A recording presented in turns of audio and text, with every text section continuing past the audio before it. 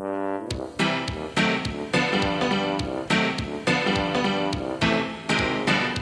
the Muppets Minute Show with hosts Nick and Annie. Yay! It's time to talk about the Muppets movies minute by minute. Today we're talking about Muppets Take Manhattan, minute 81. Minute 81 starts with Kermit trying to go. It ends with Piggy using this moment to manipulate Kermit. What? Why is it manipulation? Oh, and by the way, you don't remember this, but you love me, and you want to have my babies, and you want to we're not there. me. Whoa, we're not there yet. Well, she says, and you love me. Yeah, she does say, and you love me, but shouldn't she assume that? Doesn't he? Yeah. I mean, what is manipulative about that? Nothing's manipulative about it. I guess they did discuss this stuff. I guess. It's all very up in the air because it's like if they haven't discussed this stuff, then maybe it's manipulative, but he's clearly promised to marry her. Well, no, I mean, they had the... I would hope that he loves her. Yeah. Well, so I don't know. I don't see it as manipulative. Honestly, I saw this completely differently because she barely gave herself a mention. Like, she was like, look there are all your friends, and she's naming everybody else, and she's pointing to everybody else, and then she goes, oh, and I Piggy. But listen, I love you. Like, that's what's important. No, like, you love me. Or you love me. Yeah, you're right. That's what she said. But it's true. At least according to Piggy, right? At least. Yeah. Okay, wait. You can't call it manipulative if she believes it. Right? Okay. You can't. Because if she thinks it's not true and she's trying to get him to love her, that would be manipulative. But I don't think that's the case here. I think she actually believes all of the things that she's telling him. All so right, I can't call it manipulative. I'm sorry. No, that's fair. And it's just not just because I always side with Piggy. But I think next minute we all will side with Piggy, so I'm not worried about it. Next minute my argument goes downhill, yes. Very quickly. Man. So, all right, yeah, so that's towards the end of this minute. I just think it's funny. She puts everybody before her, but then she makes sure to put the spotlight on her, and you love me. And I know that, so I think, obviously she does that to try to trigger the emotion in him and turn him. I get it. But I mean, it's also not about her. It's about them, right? Yeah. I was fully expecting something like along the lines of, and I am Miss Piggy. I'm the star of your show. You have to remember me. And it's not like that. It's not about her. It's just about her loving him. Like, that's all it's about. No. Like, how can you call that manipulative? Nick, that's messed up. Who hurt you? I don't think. I think it's sweet. Do you need the whole list tonight, or? Oh man, well we don't have. This is only Muppets Minute, Nick. Okay. Yeah. I wanted to point out something really quick back at the beginning, unless you're going to keep talking about Piggy. But I want. Okay, when Ralph says we've been trying for hours. Like, how long have those poor people been waiting out in the theater? Because I swear to God, when they brought Kermit in, everyone was going into their seats, right? Yeah, time is not the Muppets' strong suit. Like the correct time frame things happen in. Yeah. I suddenly felt like I was thrown into an X-Files episode. That's why I had to bring it up. Yeah, because the continuity was so bad. Well, I mean, continuity, the continuity is awful in this scene. So let's actually talk about that. There's a lot of different points where this goes wrong, which makes me think they completely rewrote and reshot the scene for some reason. So I'm going to start off right here at the beginning. You're going to see a couple things. One, Ralph and Scooter are where they are on the right and left of Piggy if you're facing Piggy. Right. Jump just a fraction of a second later, Piggy's not in the middle of them anymore. Oh yeah, Scooter teleported. Right. I think Ralph is the one who teleported. Or Ralph must have. Yeah, somebody jumped all the way over on the other side. Now, the bigger interesting error, and this spans the next couple minutes, but we'll talk about it here. the Electric Mayhem is in the dressing room. You see them very clearly in minute 80. And then you could totally see them still in the mirror in minute 81 right here. Okay. And wait, I totally missed this. Where do you see them? Well, you could see in 81. Oh, they are in the mirror. Yeah. Oh, you're right. Okay, so they didn't even. No. So they're gone, and, spoiler alert. Well, no, it's in this minute. Never mind. You see them in the orchestra. So they teleport out of the room into the orchestra as well. Not to jump ahead a couple minutes, but you're absolutely right, because they are all surprised to see Kermit. Yep. So they can't even be in this room. Yep. So wait, you're saying in minute 80 you can full on see them, not even just in the mirror? Right, which we didn't really talk about because we didn't have the context of these minutes. But yikes. Yeah, you can fully see them, not just in the mirror. Oops. And you can see Janice. Obviously, you can see Janice even not in the mirror. You can see Janice behind Biggie there at the very start of the minute. Okay.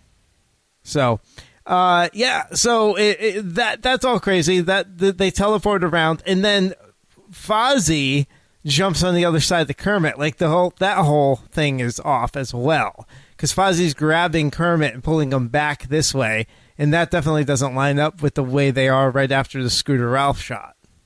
Right. I mean, they could spin around. That one I could buy more than the rest of it, but they obviously shot this scene one way, decided on something else, and did something else, and either rewrote the scene or just completely reshot it, or had to do pickup shots and messed it up. I think you're totally right. That's clearly breaking the 180 rule. The director has crossed the line, like, completely, right? Because we're now on the other side of the room, which is a little strange. Yeah. Yep. And I don't know, this could be, I feel like the way Ronnie and Jenny like spin their heads, I mean, they could be hearing the music. I almost feel like maybe that was something else. Maybe someone called out or something. Maybe, I don't know. Maybe, and so I feel like the orchestra shot was kind of stuffed in here, maybe to get the transition. I don't know. Something happened here, though. Yeah, you're totally right, and I didn't pick up on that. Yeah. Well spotted, Nick. Well, you go again. I don't think it's egregious enough where you didn't notice it, and I've never seen it before. I've never thought about that before in my life. So quick enough where you don't really think about it, and the pacing's pretty quick in these minutes. Yeah, I was gonna say it's not so jarring because the scene's pretty quick, and the way what we're watching is sort of Kermit's kind of disorientation. So it makes sense with the scene. It's not like super jarring. I'm not saying that they had that in any way intended. I'm just saying that, like, it doesn't necessarily, like, mess with my brain in the way it might if it were a different scene, Yeah. So maybe that's why I didn't really notice. So anyway. Let's talk about the Scooter and Ralph's costumes. I mean, it's pretty much everybody's costumes, but you get that close-up on Scooter and Ralph. They're just, like, really uncomfortable looking, sharp, pointy collars. Yeah, this is like Elton John caliber. Right? Yeah, it's pretty good. It looks like nice. 70s like metal or rock. Yeah. Like, I don't know. Yeah, it's intense. Yeah, it is. Jenny went overboard here.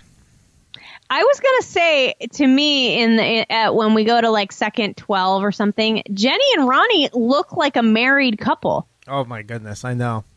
Right? Like, I don't know how intentional that is, that she's wearing a white dress and like a corsage looking thing, and like he's wearing a tux. Mm-hmm. But like we are about to go into the whole musical where, like, legit the first scene is about people getting married, and so I was like, could that possibly be a coincidence? Well, again, this is just, we have our little spy glasses out for Ronnie Ronnie and Jenny moments. Well, yeah. I was gonna try like Ron Jen. I don't know. Oh, geez, are we gonna do that? I was trying, but like Ronnie and Jenny, I mean, they're already. How about I got one.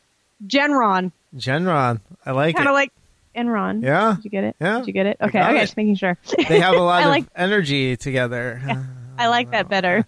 Oh, geez. So And then to jump ahead to the next minute, since we're already talking about it, Ronnie does grab her hand again too. So. Oh, he does. God, and I even missed that. Wait, so he runs out when they leave? We'll talk about 82. But yeah, when they. Oh, we're not at 82 yet. Yeah, okay. When they leave. But I had to mention it here because we're talking about them.